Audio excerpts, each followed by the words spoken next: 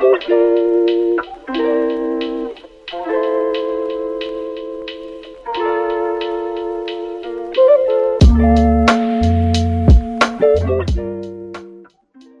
welcome everybody to another in our series of conversations between Harpal Bra and Caleb Morpin. And today we're going to be talking about a concept which is very central to a Marxist understanding of the economy, which is overproduction crisis. And I find this very interesting topic. It's one thing that you really don't get forgiven for talking about. The bourgeoisie, of course, avoids the concept like the plague. They use all kinds of euphemisms when the effects of overproduction crisis are felt. But even as a socialist, when you go online and try to explain basic concepts of Marxism, I notice always, if I mention overproduction in any podcast recording or meeting or speech, there will be at least one and probably several people underneath who will come jumping in and saying, no such thing as overproduction. What's this woman talking about? She's an idiot. So, Harpal, could you perhaps start us off with just a very basic overview of what is the Marxist concept of overproduction? Well, really, first of all, I have to warn you, I'm not a very good reader, but I want to give you a quotation from the Manifesto of the Communist Party by Marx and Engels, which sums it up in words that I could not even dream of being able to conjure up for your or the audience's benefit. So here it is. For many a decade past, write Marx and Engels, the history of industry and commerce is but the history of the revolt of modern productive forces against modern conditions of production, against the property relations that are the conditions for the existence of the bourgeoisie and its rule. It's enough to mention the commercial crises that by their periodical return put the existence of the entire bourgeois society on its trial, each time more threateningly. In these crises, a great part not only of the existing products, but also previously created productive forces are periodically destroyed. In these crises, there breaks out an epidemic that in all earlier times would have seemed an absurdity, the epidemic of overproduction. Society suddenly finds itself put back into a state of momentary barbarism. It appears as if a famine, a universal war of devastation, had cut off the supply of every means of subsistence. Industry and commerce seem to be destroyed. And why?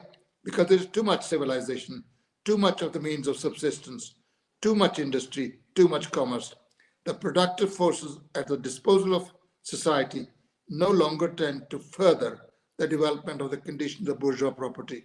On the contrary, they have become too powerful for these conditions, by which they are fettered. And as soon as they overcome these fetters, they bring disorder into the whole of bourgeois society, endanger the existence of bourgeois property. The conditions of bourgeois society are too narrow to comprise the wealth created by them. That's basically the summary. You can dismiss me and say you can go home now. But basically, this is something that we've got to take into the working class circles. It isn't that there is not good regulation of banks. It's not because there is corruption. It's not because people were not intelligent in running the present system. It doesn't matter if every one of them was a mathematician, an arithmetician, and a scientist of the highest order. You know, bourgeois society can only function in the way it does because the conditions of bourgeois property relations are too narrow to comprise the wealth that is produced in this society. And the modes that the bourgeoisie employs to increase capital, which is the sole purpose of its existence, are mass production. And they produce like there's no limit tomorrow. But there is a limit, and that limit is provided by the market. And as Marx constantly pointed out, the real barrier to the development of capitalism is capital itself. It's the biggest barrier because the way it functions, its main purpose contradicts the mode of production. The mode of production is social. A lot of products are produced on a massive scale because production is socialized. It's no longer the single handicraftsman or the peasant producing goods and food. It is produced by socialized labor, thousands of people involved in production. But it comes into contradiction with the purpose of that production. And the purpose of that production is to increase capital under the conditions of bourgeois society, under which alone it can function, which means they're constantly competing. We're not against competition, but the result of competition under the conditions of bourgeois rule is basically that whenever there's a profit to be made in a certain sector of industry, hundreds of capitalists rush in to cash in on the bonanza, on the El Dorado that has been opened. But soon that particular sector becomes saturated with the products and a lot of workers are laid off. You find all the time in your life. And this contradiction is really the basic cause of the miseries of society. It produces unemployment. And if the workers are unemployed, it only exacerbates the crisis. They no longer can buy the goods that have been produced on a massive scale by socialized labor. And the bourgeoisie overcomes these crises by basically, during a crisis, destroying not only the products that have been produced, but a goodly portion of the means of production. Old factories are shut down. Machinery during the crisis goes into, if I can use an old-fashioned word, disuse. It can no longer be used. And then, of course, they do it by suppressing the wages further, which of course does not help to overcome the crisis, or by extension of the market, which is to find new markets, which only create the conditions for the next crisis. And so it goes on, and has been the case ever since the first general crisis broke out in 1825. So we have had regular crisis of overproduction, and the result of which is, as Engels and Marx and Engels describe, as though there had been a devastating earthquake, or there has been a devastating famine, and the whole of bourgeois society is thrown into a state of barbarism. If I may use the analogy, the devastation in the industrial field is like what you see in the Gaza today, as a result of the bombing by the Israeli Zionists of that place. So that is the comparable devastation in economic terms. They may not use bombs, although of course the crisis of capitalism very often leads to rivalry between the rival powers, and it leads to war as well. And then there is destruction, not on the scale of Gaza, but on Gaza multiplied by thousands of times. So that is something we need to take to the working class. It's so easy to understand, and yet the shame of the socialist movement is it does not take that understanding into the working class circles. They're the ones who need to understand. They're the ones who are a class that suffers under the conditions of capitalism. And as Malcolm X would have said, the way bourgeois propaganda carries on, they make the working class hate their fellow workers and not hate the ones who oppress them. In fact, they're against the oppressed, and we got to change that that mode. We got to change that paradigm, whereby the workers know who their enemies are and they fight for their own class. Great, thanks, Dad. What I notice when I'm listening to you speaking there is really, you're right that the poetry of the way Marx and Engels express it is very notable. When they talk about the revolt of the property relations, it's a very kind of illustrative metaphor. And they're really describing, this strange situation of famine in the midst of plenty, this want when so much has been produced, and this weird situation that we've never had in any society before, where previously there was famine because there was a lack of food. And now we have famine when there's too much food in the world. You know, we have cold when there's too much coal. You know, the famous story of the coal striker telling his kids why their house was cold. You know, and this kind of, you know, that Marx described that universal war of destruction that seems to have gone on. And I wondered, Caleb, if we could talk a little bit about, you know, the fundamental problem that's at the root of all of this, which is the disparity between the wages the workers take home and the value of the wealth that the capitalists need them to buy back in order to realize their profits. And this disparity, which is built into the bones of the production, a system of production for profit. Right. Well, it's interesting because when you say overproduction, I've noticed to many people who think that they're familiar with Marxism, they immediately think of some kind of environmental critique about, you know, consuming too much or producing too many products and wasting the natural resources of the environment. And that's not what the concept is at all. It's that the worker is not paid enough in wages to purchase the product that he produces. The worker is also the consumer, and that the wages paid out in the process of production are never enough to buy back the products that are produced. And this is a constant problem. And John Maynard Keynes talked about underconsumption, right? That was his whole thing. It wasn't overproduction, it was underconsumption.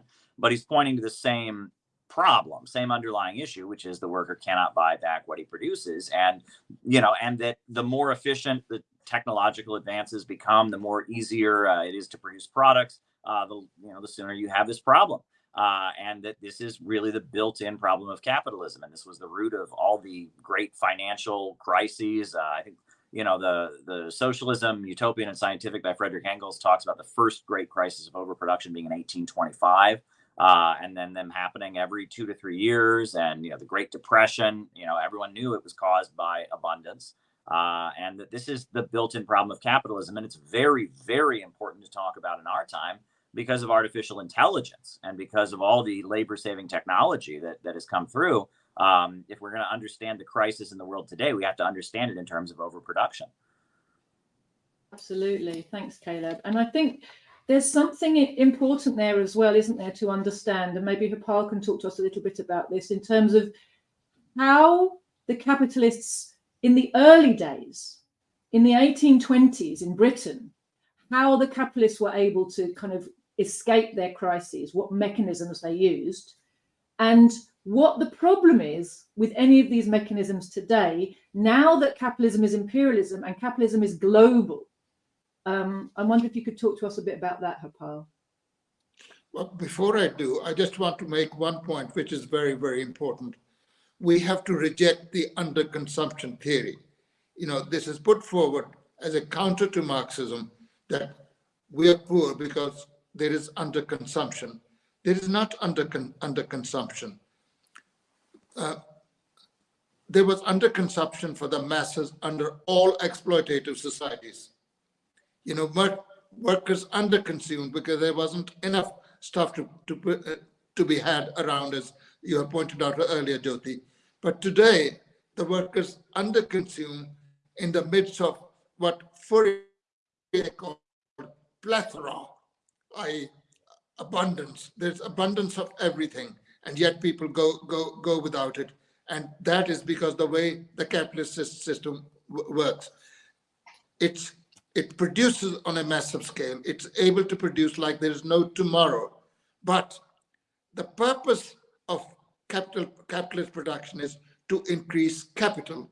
It's to make profit for the capitalist and to increase capital. So at the end of the production cycle, capitalist wants to be in a position where he has received more than he threw into the production at the beginning of the circle. And that, of course, is what Marx and Engels describes as the revolt of the productive forces against production relations. The productive forces are social. It's produced on a massive scale by thousands and millions of workers. But the appropriation is by the handful few, the darlings of fortune under the conditions of capitalism. Now, of course, capitalists, when they receive their money, they spend some for productive consumption, i.e. on means of production, to expand production. They also have very luxurious lives, but they can't have such luxurious lives that they spend all their profits on luxurious lives, even if they wanted to, even if they were foolish enough to want to do that. They just, there's too much wealth around for them to do that. So in the ultimate analysis, the people who have to purchase these goods are the workers. And capitalist exploitation, by its very nature, you know, exploits the workers. And the term exploit does not mean low wages, which is what most of the time we're told. Workers in such and such a place are exploited because they get only $6 as opposed to $10 an hour. Whatever their wages, it's the wages system that produces this condition, not low or high wages. Of course, we support the workers who are fighting for higher wages. They've got to make a living. But in the end, they have to have the understanding, whatever their wages is not enough to get them over the conditions in which they are subjected to a position where every morning they've got to get up and sell their labor power. There's no way that they can make a living. The whole point of primitive accumulation, as it's called, most people think they were primitive means of accumulating.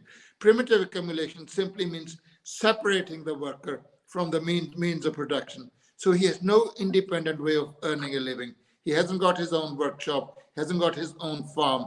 And if he didn't go to work, he would starve, his family would starve. So it's got to go there. And the other thing that we have to say is, as Caleb's rightly pointed out, there are some environmentalists who say we must discourage consumption. On the contrary, we want to free the productive relations from their capitalist entanglement, from their capitalist ownership, so that the relations of production are in harmony with the productive forces, and there is unlimited expansion of production and is able to satisfy the working people's demands. When we talk about overproduction, it doesn't mean there are too many goods that the workers don't want. No, there are plenty of goods that the workers want, but they can't have them. There is no way they can have them unless they have the desire and willingness to get these goods and back it up by their purchasing power, their purchasing ability. And when that is not there, there's no way they can buy. So the capitalists would rather destroy. It's well known in some countries, especially in your country, Caleb, where it was normal for a lot of food to be destroyed during periods of crisis. And of course, even if they don't destroy it, you know, that become a bit unfashionable because people will see they're destroying it. Just goes rotten. It's not given away free of charge. We want productivity of labor. There are some backward socialists who also want to stop productivity of labor. On the contrary, productivity of labor, no matter how exploitative and how horrible it is under the conditions of capitalism, it oppresses workers, it makes them live miserable lives, unemployment, homelessness, destitution, starvation. But it actually lays the basis for a society in which there will be abundance.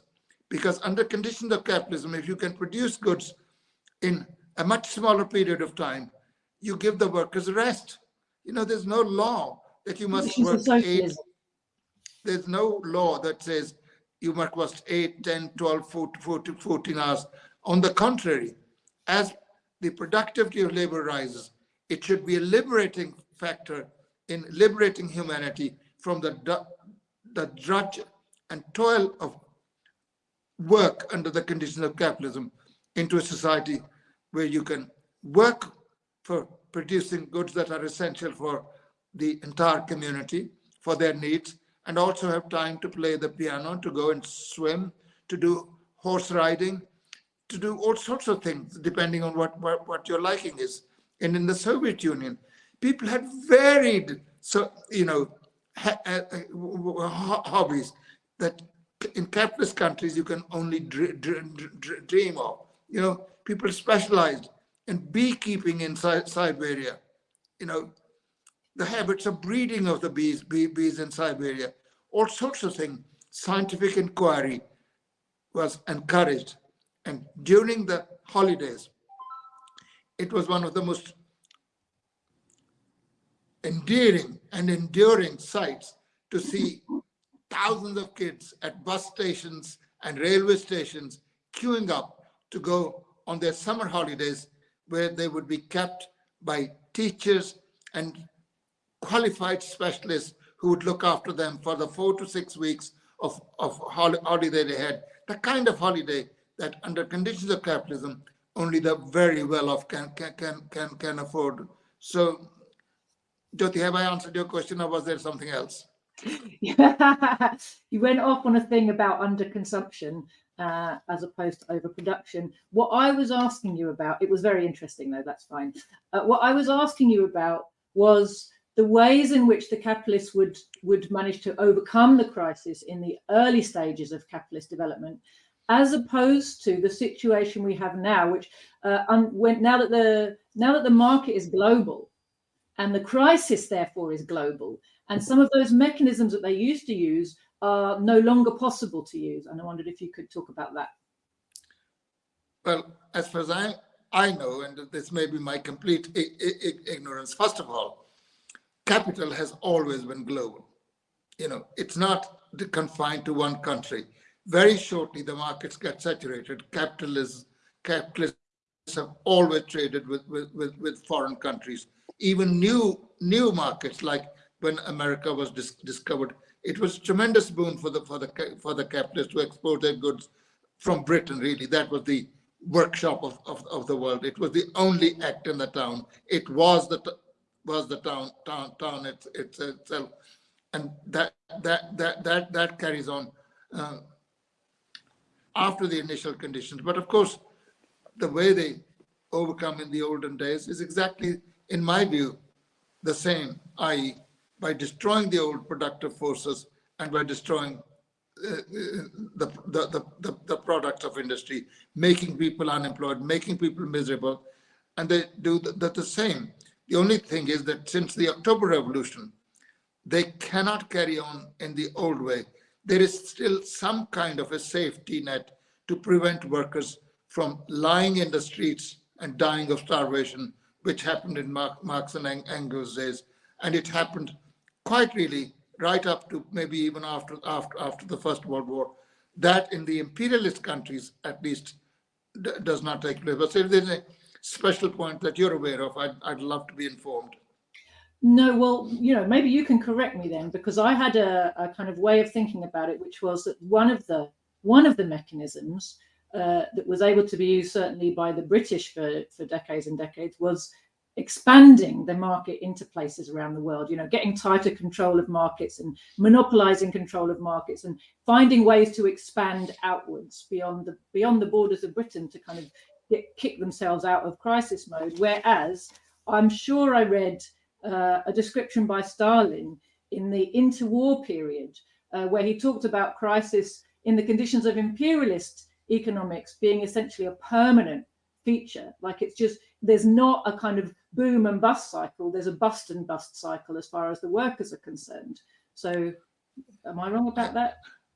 No, I don't think you're wrong about it. I mean, I can give you an example from the recent history of last, taking from 1997. I mean, the present crisis has been non-stop with interruptions of a couple of years, which they call recovery.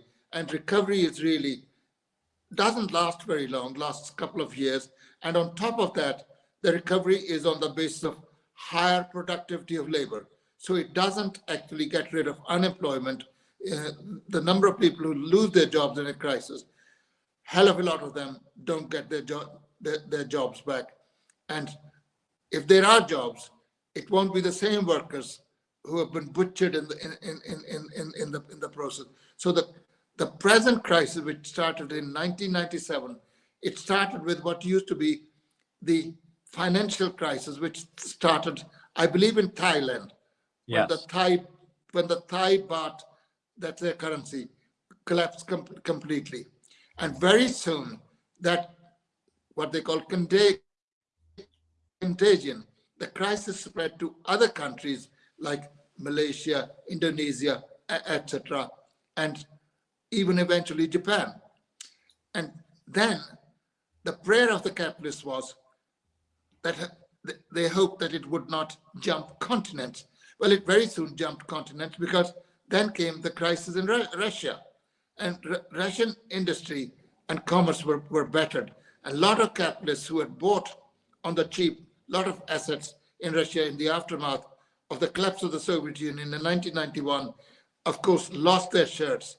And some bourgeois journalists even put it, this is a lovely simile, it is as though the Red Army has been marching on Berlin. You know, that's what was happening. That it's an irony that they were thinking of a lovely Russia with a freely running market, and the whole thing was gutted. And then very soon after this crisis had been slightly overcome, came, would you remember, the dot-com bubble that happened in 1903? Everybody was buying shares in industries concerned with technology, and the shares and stock markets went through the roof. And after 3-4 years, it bust. And so there were then a couple of years of recovery, and then, Caleb, correct me if I'm giving wrong information, then bust the subprime mortgage crisis, where American capital was so desperate to make investments and find people who would borrow money. They found people like very poor people to lend money to without security, without job, without any guarantee, without any collateral. Well, after that bonanza was over, the bubble bust, and it produced the worst ever crisis of capitalism. It spread to literally the whole world. And of course, people who had borrowed money, working people every now and then got a chance to take their revenge. So when they couldn't pay the mortgage, they simply threw the keys away and left their homes.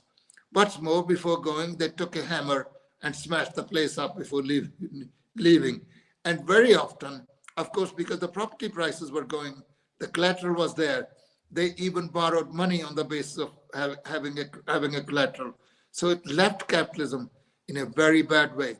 And most of the financial institutions of finance capital, the banks, the big insurance companies, etc., like AIG, they would have gone bankrupt. And Paulson was the Treasury Secretary in the US at that time. He allowed Lehman to go down, because he genuinely believed that was the only way. If you've been lending irresponsibly, you must suffer the consequences, as they did in Marx's days. But it had such ramifications. It actually frightened the daylight out of all capitalists. So all the central bank governors, from United States to Britain to the European Central Bank, and everyone joined together to find a rescue package, and literally hundreds of billions of dollars were spent to rescue these banks. And during this crisis, the biggest names in banking industry, from NatWest, TSB, etc., to the major American banks, their market capitalization from, say, being $250 billion actually came down to $5 or $10 million. Can you just believe these banks with huge property portfolios, and their market capitalization is $10 or $15 million? So that is the state to which the financial institution had been reduced. And that's all because of the crisis of capitalism. A lot of stuff has been written about it, and the bourgeois commentators simply say there wasn't oversight of borrowing. There was too much credit. There was only too much credit because by lending money, the banks could make money. As long as the payments come in, there's no such thing as too much credit and too little credit. The credit is good if the borrower can keep on repaying the principal as well as the interest. It only becomes too much when people's ability to pay goes away. And when does it go away? The workers when they've lost their jobs, and the capitalists when their industry is not selling anything. So at the bottom of it, when you look at a financial crisis, it's really not a financial crisis. It's the first one to appear. It's basically a reflection of the underlying economy, namely, it's a crisis of overproduction. Thanks, Apal. You've touched on something really important there, I think, which is the way that the crises are described to us when there's an explosion in the economy. Number one, the bourgeois economists are always taken by surprise. And then they all scurry around trying to work out what happened. And it's always a situation where, like a week before, they'd all been saying how well everything had been going. I mean, everybody remembers Gordon Brown saying we found the Goldilocks economy, you know, a week before all the banks went bust. And we have this all the time, right? Look, capitalism's working fine. Look, as long as big companies are posting a profit, nobody cares how they're making it, whether it's sustainable, what's underlying that, you know, and it's literally quarter to quarter. And as long as the money comes in, happy days. And the fact that things are increasingly kind of built on sand and are due for a collapse and are overdue for another collapse, you know, they're not interested in that. Every now and again, you hear a kind of a whistleblower going, I think that there might be some problems in the economy. Everyone's like, oh, there's profit margins. What are you talking about? Then one institution goes bust and everyone looks for reasons in that institution. Oh, this guy behaved badly. This guy didn't have the right oversight. This guy's greedy. You know, oh, it's not capitalism that is about greed. Just this man here. You know, oh, the regulators were caught napping. You know, they create a narrative that's about an isolated individual or an isolated institution to hide the fact that underlying all of this is the crisis of overproduction. When you can't make profits from productive activity, you get into all of this speculative activity. You get into lending money people so that they will put demand into the economy because they haven't got money in their pockets to do it, you know, from their wages. And this level of indebtedness, now we're in this weird situation where not only ordinary people are hugely indebted, and particularly people who have houses and can borrow against their collateral, or people who have been allowed to take out credit cards, but companies. It turns out that lots and lots of even very big companies are doing this thing where they will take loans out, not in order to invest in their businesses in some way, but literally just to hand over to shareholders. So it's a way of keeping it looking as if your business is viable, right? But that's not sustainable. Those loans are going to come due. And then suddenly, not only you haven't got profit margins, but how are you paying to service those loans, right? And you're seeing these problems building up in so many areas of the economy now that anyone who's paying attention can see that the crash that's brewing right now is going to make 2008 look like a walk in the park. And yet, you know, most of the financial papers are, you know, will tell you every day that capitalism's, you know, working really, really well. So I wondered, Caleb, if you wanted to add to any of those points that Hapal was discussing there. I've got a lot, actually, because I remember the 2008 financial crisis very vividly.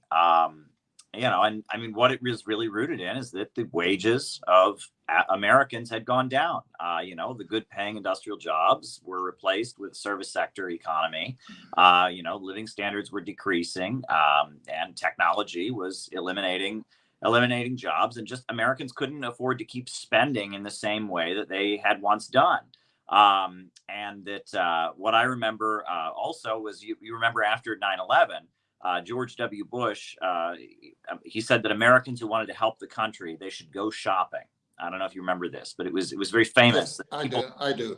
Yeah, people were horrified. It was like, what, you want us to go shopping? But what he was saying was keep spending, because they were sitting there trying to figure out how they could keep Americans spending. And so there was a legalization of all kinds of lending practices that had previously been illegal, but it was done with the intent of keeping Americans spending when they couldn't afford to keep buying, right? And that there was a lot written about, oh, it was so irresponsible, and this free market ideology caused them to deregulate and allow these illegal lending practices. But they did it because it was the only way to keep people spending. And that's the point that a lot of the liberals are missing. It wasn't just that they were greedy and they wanted to have these practices. They needed Americans to keep spending money. And then, of course, these illegal lending practices that were legalized, these practices, I mean, it would be like a family, you know, they're struggling to pay their bills, but they have a house. They take a second mortgage on the house, you know, where they just have to pay, you know, mortgage payments. But, you know, their contract says that after the third year, their mortgage payment triples.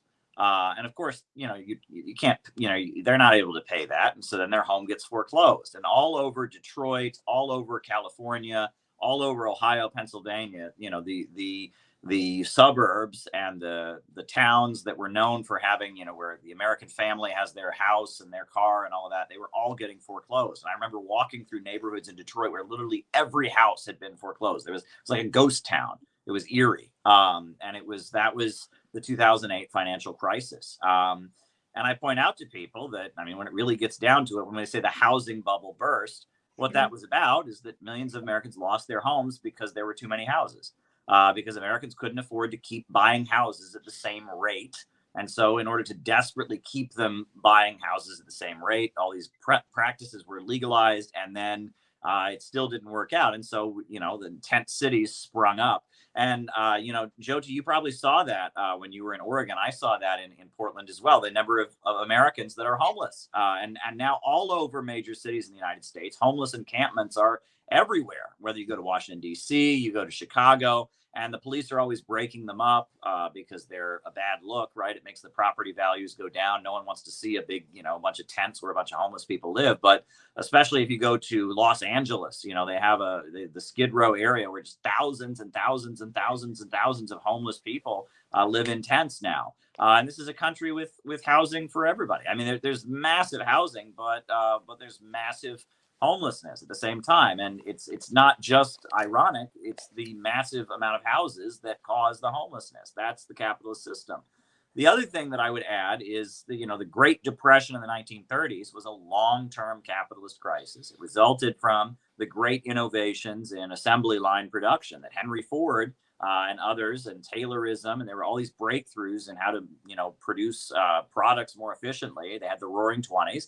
And during the Roaring 20s, the slogan that was everywhere, the bourgeoisie was using, is they said, Ford has defeated Marx, or Ford has overtaken Marx. And that was their slogan, that Henry Ford had figured out this very efficient way of doing capitalism. He paid his workers, certain wages, and he regulated their lives in certain ways. And so Fordism has defeated Marxism. Well, then the Great Depression happened, and everyone saw that, no, Ford had not defeated Marx. But the Great Depression was not resolved until you had the Second World War. And the Second World War was every major city in the modern world, except, in the United States, but every major city in Europe being destroyed, Japan being completely destroyed. It was mass destruction on such a colossal scale that it was able to reboot the global economy. And then after World War II, because there had been so much destruction everywhere, right? And so millions of people have been killed and so much destruction had gone on. Then we have the post-World War II economic expansion,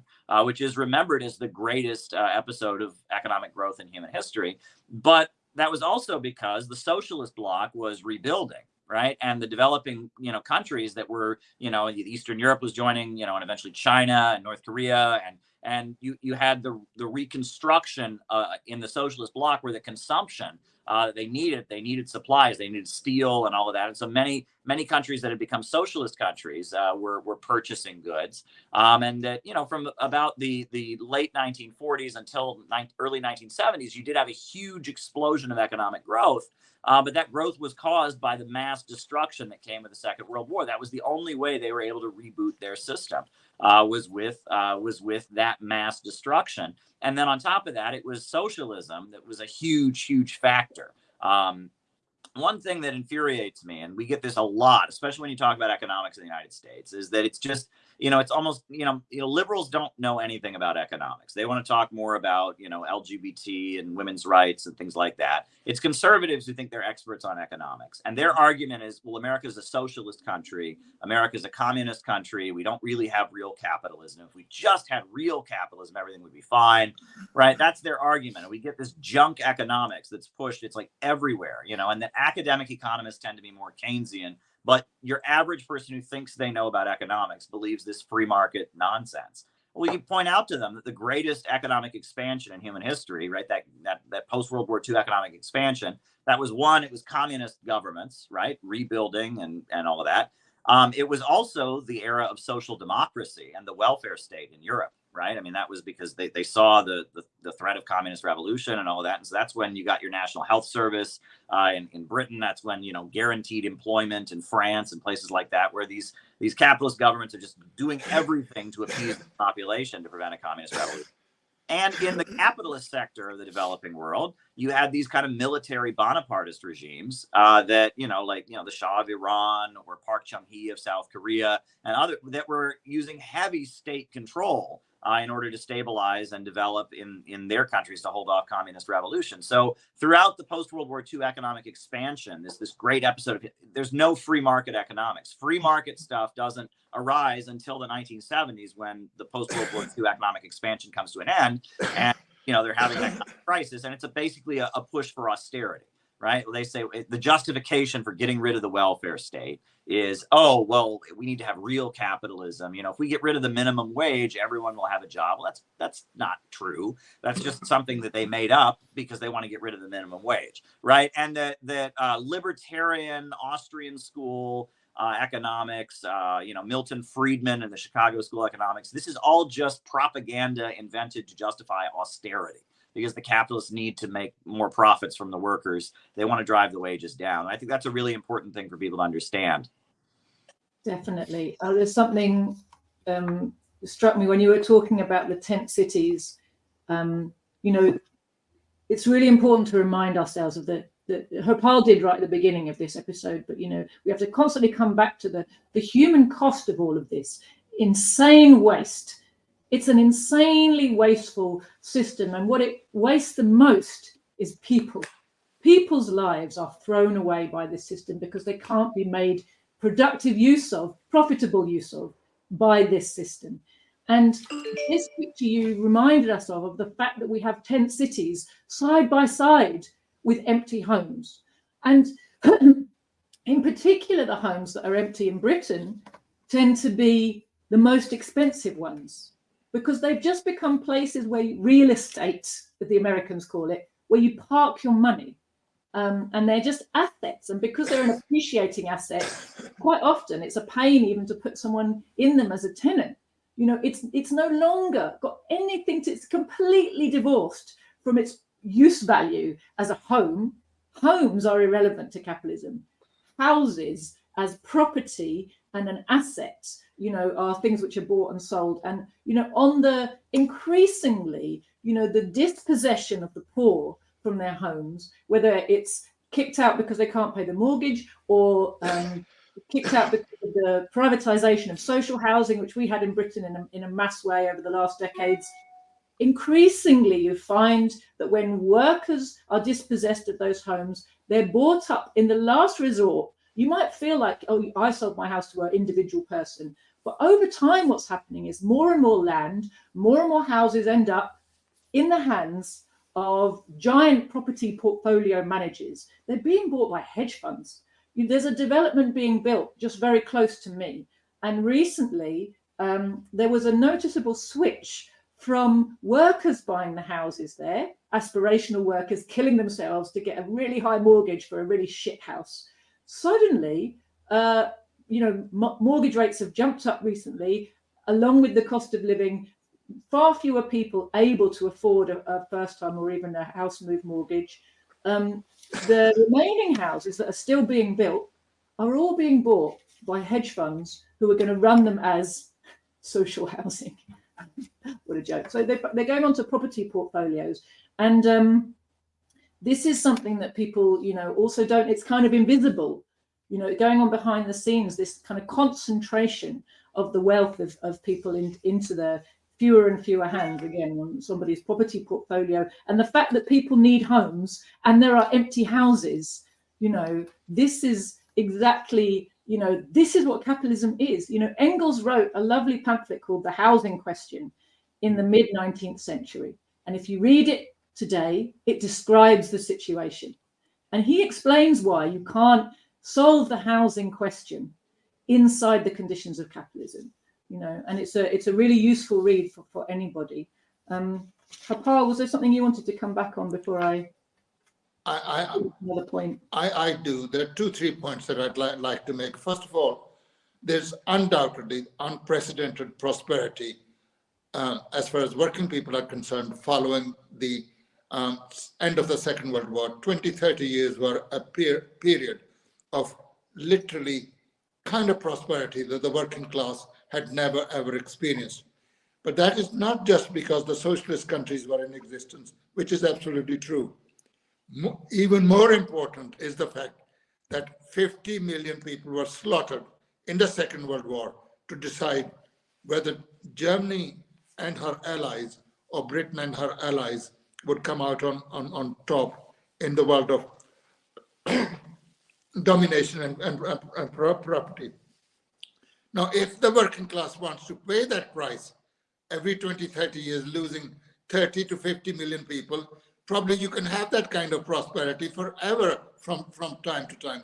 That's very important to say. And to confront working people, are you prepared to sacrifice your families, your sons and daughters and relatives for the sake of that kind of temporary prosperity? Secondly, capitalism does not give a damn about production. It's about making a profit and making money. It doesn't matter how it does. Producing underwear, producing women's clothing is as legitimate as producing armaments and merchandise of death. It'll go wherever it can. And war is not an aberration. It does not contradict the fundamentals of private property. On the contrary, it is actually the real application in real life of private property. And war, of course, is as much a means of destroying wealth as it is for some capitalists to make a lot of money. And they will do. Sometimes they risk their lives to make it. Like Germany, for example, and Japan came out of it very badly. German state was smashed. It did not come out as a united state. There was the GDR for a number of decades. And thirdly, when times are good, capitalists don't really think of crisis. It was only a few days before the worst crisis at that time, the Great Depression of 29, as Caleb rightly said, which lasted up to the end of the Second World War. President Hoover was saying, we had never seen such prosperity, and we can look forward to it. A few days later, there was a busting of the stock exchange in America with all its ramifications. And capitalists then did not go into five-star hotels to have a good time. They went there to jump from the 14th floor to their deaths. And it was quite common for the clerks at the booking desk to ask, sir, do you want to spend the night or you simply want to book it for jumping? If you don't believe me, you can read the economic books of that time. That's what they were doing. They were jumping to their deaths because they had to pay debts which they could not repay, or they were involved in some kind of fraud, and for a change they might be prosecuted. So they were killing themselves. And in the last 30 years, the wages of workers in all the capitalist countries, but especially in America and Britain, have been stagnant, while the wealth of the monopoly capitalists has been increasing exponentially. And this is because in the rush to make money, the capitalists of the imperialist countries have transferred productive facilities through export of capital to relatively poor countries. And China was one of the biggest beneficiaries of that. So a lot of industrial production has shifted to China, only to find 30 years later, we were not really thinking very hard then, were we? Because the Chinese are now big competitors. And how can we deal with China? We have to stop selling them, semiconductors. We got to stop selling them technology, etc. But China has reached a stage where actually, if it puts its efforts into it, it can produce all the technology. But what the capitalists have done is, in the thirst for money, they've created a competitor. Now they're trying, I don't think they will succeed, but they're trying to shift production to countries like Vietnam and India. But supposing they succeed in India, what do you think the Indian bourgeoisie will do? It will not prove very amenable. Once they become powerful, they would, of course, want to compete. And the Americans would find They're in difficulty. And when people say, oh, we should friendshore, we should bring production back home, well, it's not going to take place. The whole point of export of capital, excuse me, is to make money. And if you can't, if you can't make money at home, so how are you going to reshore the industry? Because if the industry was to be reshored, American workers will expect far higher wages than the wages that are paid to workers in countries like China, India, etc. They would be uncompetitive. They would not be able to sell. Sorry, carry on, because I'm having trouble with my throat. Well, the thing that I always point to is self-driving cars, because there's a lot written about how we're very close to having self-driving cars. The technology is there, and pretty soon, we could have cars that drive themselves, artificial intelligence with artificial sensors, GPS tracking, etc. And that would be a great thing in a society. In a socialist society, self-driving cars would be great, because all this labor of driving, Uber drivers and truck drivers and traffic courts and, state highway patrolmen, all of that would be no longer necessary, and human labor would be, productively spent elsewhere. But in a rational society, and, Andrew Yang, the politician in the United States, he was famous for pointing out that if we had self-driving cars in the United States, there would be riots in the streets. There would be mass hunger. There'd be millions and millions of people out of work, and it would lead to desperation and poverty. And that points to the problem with capitalism, that technological advancement and greater abundance resulting from it leads to greater poverty, and that socialism is about overcoming that. It's having a rationally planned economy so that this contradiction no longer exists, and the amount of abundance in society can expand even higher, and we can advance technology and become more efficient, and everyone gets wealthier as a result, and living standards go up, and we can reach that ultimate goal of communism, a stateless, classless world of vast abundance, where people can just do what they feel like doing and take what they need, from each according to his own ability, to each according to his need. And that is really what socialism is all about. Socialism is about freeing the productive forces from the artificial restraints of capitalism. And that is a very, very important point to understand. I think Frederick Engels talks about the difference between capitalism and socialism is the difference between lightning and just, electricity as it is, and concentrating electricity, when you plug in an outlet or something. Like taking all that irrational productive power that's just kind of out there and organizing it so it can be concentrated, so the rate of growth can expand. But this is very important, because there's this notion now, and everywhere I see this. If you go to Barnes and Noble, the big bookseller in the United States, if you look for books on socialism, all the books will be about degrowth, right? And about how socialism is about degrowth. We're going to regulate the economy so that everyone has less, and we stabilize the environment, right? And that there's so many books, Degrowth, The Future Beyond Capitalism. The problem with capitalism is that it produces growth, and this is wrong. This is not Marxism in any conceivable way, and it's very, very dangerous. And it doesn't represent socialism and the aspiration of the working class. What it represents is the desire of the ultra-rich to stabilize the economy by destroying the means of production on a massive scale. And if you read R. Palm Dutt, his great book, Fascism and Social Revolution, that's the basis of fascist economics, right? Is destroying the productive forces, driving down living standards, reducing consumption in order to stabilize capitalism. Like, that's the basis of fascist economics. And that's very, very dangerous. And that, the idea that socialism is we're going to have the government force everyone to be poorer. We're going to have, that is such a dangerous conception. And that's what social democracy has really turned into. Stalin talked about social democracy being the face of fascism. At least in his day, the Social Democrats wanted the wages of the workers to go up. Now, social democracy, the woke left in the United States, they really are at the point where they are they are talking about going backward in order to stabilize capitalism with heavy-handed controls.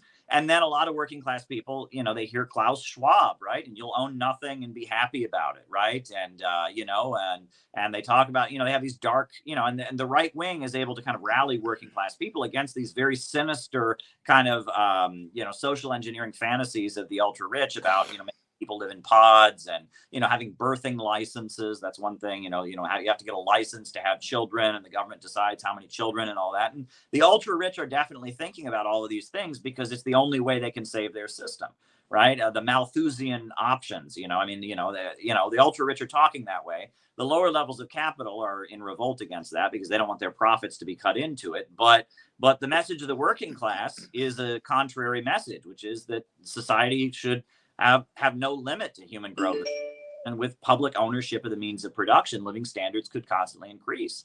You know, and it's worth pointing out that the computer revolution is the basis of the crisis of overproduction that we're living in right now. And the computer revolution, it's largely the result of the fact that during the Second World War, you know, in Britain you had Alan Turing and his decoder machine, and that, you know, there was a huge amount of investment during the Second World War by the state in computer technology. But then after the Second World War, and especially starting in the 1970s, the U.S. imperialists realized that this was something they could beat the Soviet Union on because the Soviet Union did not have the ability, they did not have the same amount of money to invest. And the Soviet Union, in about 1980, they had their own home computer system that they developed. You know, it was a modern home computer system, but they didn't have the ability to produce it on a mass scale because they were surrounded and barricaded. And there's a NATO treaty that forbid any high technology going to any Eastern Bloc country. I believe it's the Multilateral Treaty on Technological Controls, something like that. And they prevented, you know, and so the Soviet Union was forced to develop all the computer technology that they made on their own. But they still had great achievements. I mean, they invented space travel. They were able to have breakthroughs in computer, but they couldn't, you know, carry them out on the mass scale. And that it was the government, it was the capitalist government in the West that very much pushed the computer revolution, that it was a strategic decision by the intelligence agencies. The market wasn't going to do it. Google, Amazon, Microsoft, Apple, all of these companies were created by loans specifically given by the intelligence agencies, the National Security Agency, the CIA, the FBI, et cetera. They strategically said we can beat the Soviets with control of information technology. And so they started, you know, making it happen, you know, forcefully. It wasn't the market that naturally did it. And then the computer revolution led to the crisis that we're now in. It led to, you know, this mass crisis. And now with artificial intelligence, I mean, there's so many examples of technological breakthroughs that have led to mass unemployment. I talk about book binderies. Used to be thousands of people had jobs binding books in these factories that made books. And, you know, people talk about if you wanted to print a book, you know, 10, 15 years ago, 25 years ago, maybe, if you wanted to print a book, you had to print 5,000 copies of it or it wasn't cost effective, you know, because there would be no point in doing it. Well, now we have print on demand. You know, a book can be pushed by one person pushing a button. A whole machine makes the whole thing by itself, right? And so all these workers that used to work in these book binderies, that's not a thing anymore, right? Print on demand. You have a machine, you push a button and a book comes out. You know, there's many examples. Short order cooks, right? It used to be short order cooks where that was a good paying job a lot of working class people could get. You know, that if you had a little restaurant, you needed what they called a short order cook. You don't have that anymore. Most food is produced almost like a little factory. If you look at fast food, the way they produce food, it's almost like they have a factory that's making you hamburgers or whatever. There's many, many examples of technological breakthroughs, and especially breakthroughs involving artificial intelligence and the computer revolution leading to more unemployment. And that's not rational. And socialism is about overcoming that so that we can have a huge amount of vast abundance and get to that ultimate stage of communism. That's Marxism. And the degrowth stuff, that's very, very dangerous. And that is the economics of fascism. And it's being spoken of in the name of socialism. And a lot of working class people don't like socialism because they think that's what it is. They think socialism is we're going to make everyone live in a pod and own nothing and be happy about it in order to make sure that Klaus Schwab and the big bankers can stay at the top. And that's not socialism at all. That's fascism. Absolutely. There is this very weird and insidious and what's the word I'm looking for? It's everywhere, right? All-encompassing kind of takeover of terminology. And that's, of course, not an accident. You know, the ruling class, ever since Marx's day, the ruling class has been creating machineries of obfuscation, because the truth is now there in certain very vital fields like history and political economy. And in order to stop people accessing the truth, you have to have this increasingly complex machinery of hiding the truth. And it's big and it's multifaceted, and it is really everywhere, right down to the comments section on YouTube videos. You know, little trolls who come along and say, oh, but of course Marx was disproved because of X, Y, Z. And they've got their little lines that they put up under things to stop people from engaging with the information themselves. Now, I encourage everybody who looks at these types of videos and says, oh, that sounds interesting, go and read for yourself Capital. Anybody can read it. It was written as a popular book. It wasn't written for political economists only to understand. It's a popular book to bring the understanding of political economy and the way that capitalism works to the workers, because they're the ones who really need this information in order to organize themselves to overthrow capitalism. So it's a popular book. Of course, it was written 150 years ago, and it's a scientific book. It takes a bit of work to read it, but anybody can do it if they want to. And it's the only way you can defend yourself against all of the people who come along and tell you what Capital says. And they tell you what it doesn't say. Or they say, oh, well, young Marx contradicts later Marx. Or they say, I've had this one recently, and Harpal, maybe you can help me out here, right? Because in my recollection, this is pure nonsense, and it must just be another one of those kind of trolling activities of some people on the internet. But I've noticed in some of the recent videos I've done, and I think it's because I've tried to give a very simple and popular overview of overproduction and the reason that capitalism can't solve its own problems. And underneath, I'm starting to see comments along the lines that, oh, the problem with this woman is she hasn't read Capital Volumes 2 and 3. Well, actually, I have, but I mean, it's true, I haven't read them yesterday, but I have read them. And I don't think that they say what these comments say, but the comments kind of say, well, in those, Marx talks about all the things that basically negate what she's saying, and he contradicts what he said in Capital Volume 1, and, you know, that's why you have to read Volumes 2 and 3. And I feel like this type of trolling, again, it's there so that, oh, the people who've read Capital Volume 1 go, oh, really, Marx contradicted it later? Oh, I didn't know that, and start to have kind of doubt. You know, now, Harpal, I'm sure you're more familiar with Capital Volume 2 and 3 than I am. Do you remember there being anything in there that contradicts our understanding of overproduction?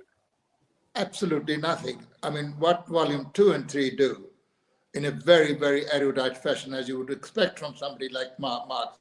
Volume 2 deals with the total circulation of capital, how commodity production takes place, how there are two departments of production, the department that produces the means of production and the department that produces the means of consumption, and how that there has to be balance between the two for the economy not to get into a tangle with itself. And that can be done, but it can only be done with planned production. It cannot be done on the basis of the market. That's what causes the problem. Now, people have to go and read. I mean, they're at least telling you that you haven't read Volume 2 and 3.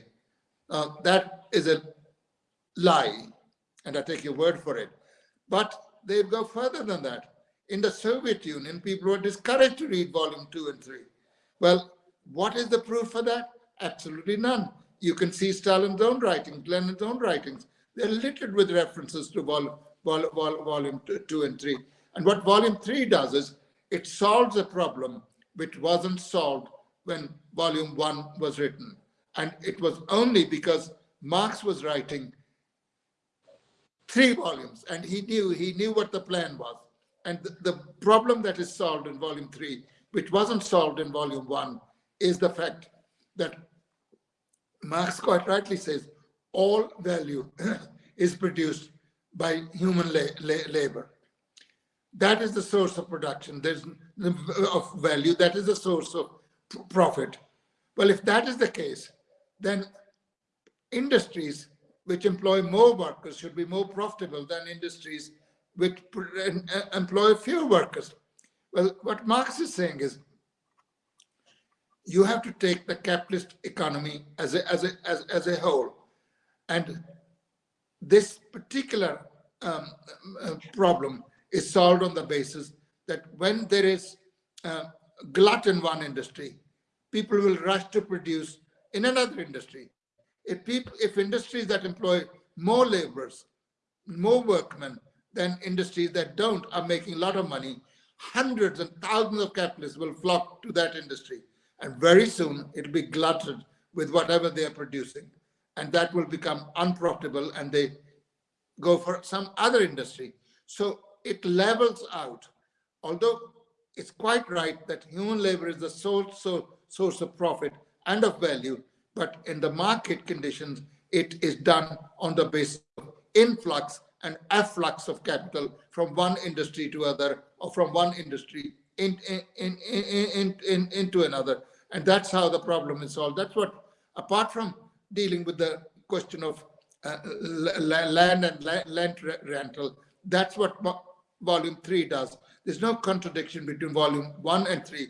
Volume 3 was part of the entire scheme of Marx. Their publication may have been separated by 20 years. That's no fault of Marx. Marx died, and it was left to Engels to do that. And he produced all the 3 volumes, and including the material that he had left in criticism of political economy and of other writers, that was left to Kautsky to do it. That is the 4th volume of Capital. So people who say that, they're just literally talking nonsense. There's no basis for it. But what the point that we have to set, as Engels said in his inimitable style, the contradiction between the productive forces and the relation to production is not like the contradiction between the original sin and divine justice that exists in the mind of man. No, it's a real contradiction which exists outside of the control of individuals. And that is the contradiction that we have got to bring to the notice of the working class and actually arm them with the science that will help them get rid of capitalism. That is something, the understanding of that is the thought, as Engels said, of theoretical socialism. And that thought must be taken to the working class as a means of arming them to get rid of capitalism. Unless you get rid of capitalism, there is going to be no ridding of the crisis of overproduction, and you will not be able to get rid of either crisis in production or war, if you like. And further, under the condition of monopoly capitalism, although commodity production is the basis of the system, that is undermined basically by the financial institutions. Production takes place, but the cream is skimmed off by the financial manipulators. The major portion of the profits goes to the manipulators of the market, the geniuses of finance capital, and they're the ones who dictate. That's precisely why there is so much of export capital. Export of capital is not sending printed dollars abroad. It is actually taking production outside of the national boundaries of individual countries, because national boundaries have become too narrow to allow for the expansion of the market. So they take wherever they possibly can go. They go where labor is cheap. They go where there is less regulation. They go where there's a big market to be exploited, and they go where there are sources of investment, and they are, of course, sources of investment. And there are all kinds of rubbish about population as well, you know, Malthusianism and all the rest of it. They try it in Western Europe. They were saying the same about China. China was overpopulated. Now everyone, including every capitalist, is saying China is short of laborers. You know, I have always disagreed with the Chinese communists on the question of one-child policy. It's acceptance of Malthusianism, which Marx quite rightly described it. Malthusianism is a slander on the human race. Our problems are not too many people. Our problems are insufficient product available to the working people. Mao Zedong put in his own style.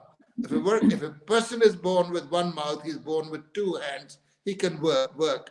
There's no need to say to people, you can't be fed because there are too many of you. But capitalists have 10, 15 children. None of them ever starves. Why should working people's kids be starved? And if there's a tendency to have fewer people, it is because the conditions of modern life have actually convinced people to have fewer kids. People had more kids at one time because most of them died. There was disease. Now, modern medicine and availability of it on a mass scale has reduced death of newly born babies. There were no pensions for anybody. And you had 15 children and you thought if 13 of them are ungrateful and they won't look after you in old age, at least one or two might be. So that was another factor. And then you had to save for education and everything. But under the conditions that prevailed in the post-Second World War era, most countries had some kind of public education system, some kind of health system. So the necessity for saving to the same extent does not exist. And precisely for that reason, people do not have as many kids as before. Thanks, Paul. You've highlighted something really important that I want us to end on. Sorry, just one thing. The question of computers in the Soviet Union. I have to say to both of you, Soviet Union was not backward in computers. If it had been, Yuri Gagarin would not be the first person to go into space. Soviet Union was well ahead, and Soviet economy was wrecked by following the bourgeois reforms that were instituted in the aftermath of Stalin's death. It's a subject dear to my heart, but we cannot go into it today. The Soviet Union did not collapse because computers were not sold to the Soviet Union, or because there were, laws. Caleb is right. There were laws. The European Union agreed not to sell anything of a technological nature to the Soviet Union. But the Soviet Union was quite capable of solving its own problems. And even under the conditions of market reforms, they produced a lot. They tried to prevent Soviet Union sending gas to Europe by pipe. But the Soviet Union was able to solve the problems of building the turbines and everything possible on its own. Like China now has been forced by sanctions to build its own semiconductors. And the bourgeoisie is surprised, how can China do it? China should have done it all the time. But under market reforms, they were saying, well, it's okay, we can buy them. They were spending $300 billion a year buying chips from various American corporations. And by applying sanctions, they've done a favor to China. The Chinese have begun to produce advanced chips, and it's only a question of 1 or 2 or 3 years before they catch up with chip or semiconductor technology. And of course, in the process, they've destroyed the market that the American monopolies had of selling chips on such a large scale to China, and they'll be very sorry. And it's not for nothing that when Xi Jinping went to San Francisco lately, well, 2 things happened. One, San Francisco was cleaned up. The beggars and homeless people were thrown out. The streets were swept, and they were made to look sparkle as though America is really a haven and San Francisco is the place where you want to stay, not Beijing. Secondly, of course, you would have thought although Biden, in his state of advanced dementia, described Xi Jinping as a dictator, when he spoke to the cream of American monopoly capitalists, they all stood up and gave him a standing ovation because he only had to utter one sentence: China is a very big market. Now that always excites and attracts attention on the part of any capitalist trying desperately to sell his wares. And secondly, China is a friend and not an enemy. Now, whether he said tongue-in-cheek or whether he meant it, I do not know. But the fact was, they immediately stood up and gave him a standing ovation. And even some bourgeois, respectable newspapers were saying, why would they stand up and give him a standing ovation? Perhaps they didn't realize they were doing it. No, they did realize what they were doing. They're not stupid people. just because they're capitalists, their brains are not locked. At a certain level, they are locked, but not on this occasion. Thanks. Well, before we finish up, which I'm aware that we probably should do, before I just hand over to Caleb for a last word, I just wanted to bring it back to remind people what this is all about fundamentally. And it's something that's so lost, but you've highlighted it in part of what you said there, Harpal. It's so lost on so many people that Marxism is a science. We don't call physics Newtonism, right? Because the fact that Newton discovered the law of gravity doesn't make it Newton's nice idea for someone else to come along and have a different idea about, right? Newton discovered a law that objectively exists, whether or not he had noticed its operation, right? And if Newton hadn't been the one to discover that law, at some point somebody else would have done. The conditions were there, had developed, in which it was possible for men to work out that relationship. And understand that gravity is a law of nature, and so that was the result of the development of human society as a whole. Now, Marxism arose at a time where capitalism had developed to the point where it was possible to understand the mechanisms by which it worked, and Marx was the person who did that scientific job. In the process, he discovered real laws operating outside of any of our control, not there because we see them or whether or not we see them. They are objective facts, objective laws operating underneath how things work. Now, the fact that you can see little, you can find individual examples of, something that's a bit different, or, oh, but my experience is this, or I see this guy over here.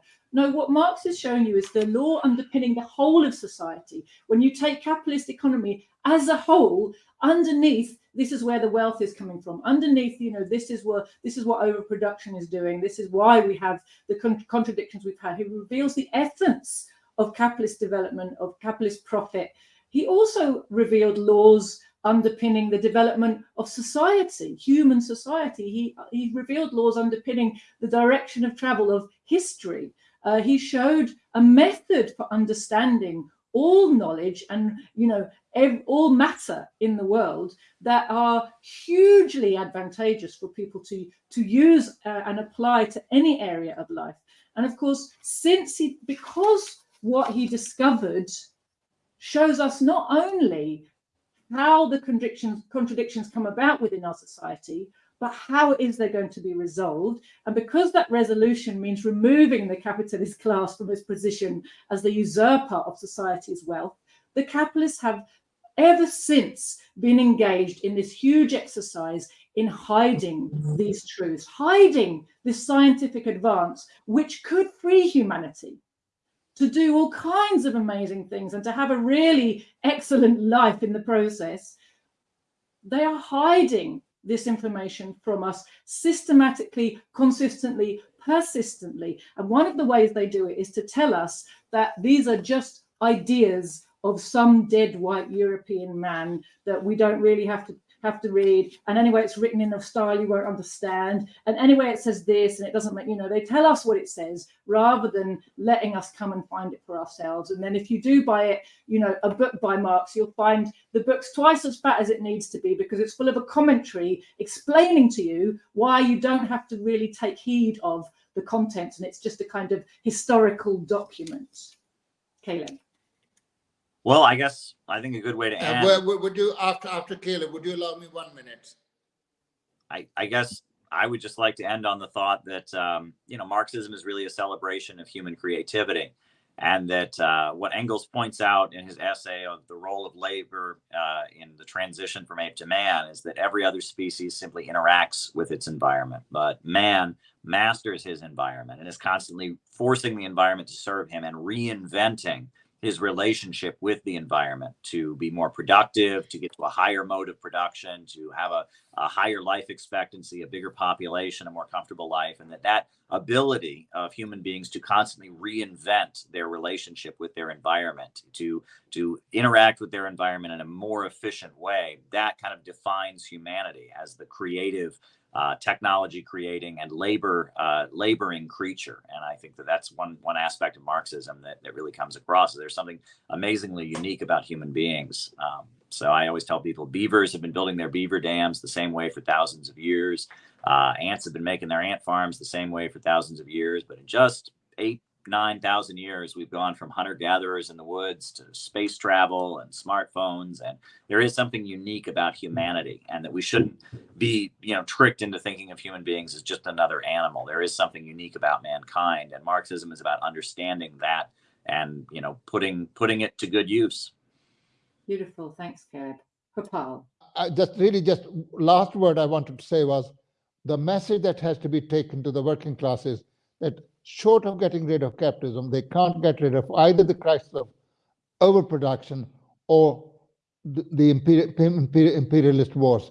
Because our party, if not the only one of the very few in Britain that stresses that point, and even though it's small, it's attracting the attention of the security forces in Britain. But that's a message that we must take to the working class.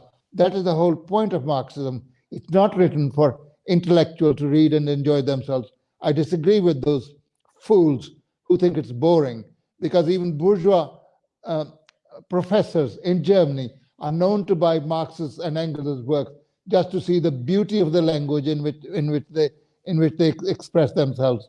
And I think there's a turn in events when working people all over the world are becoming aware of the inadequacy of capitalism. We've got to strike that message home. And I think we will find more receptive audiences than we have found for 20, 30 years. And on that happy note, I wish you both a Merry Christmas and a very Happy New Year. Great. Absolutely.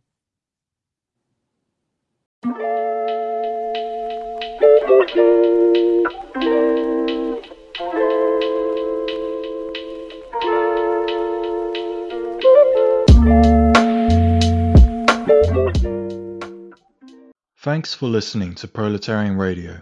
We aim to bring you the best Marxist analysis on current affairs, revolutionary history, and theory.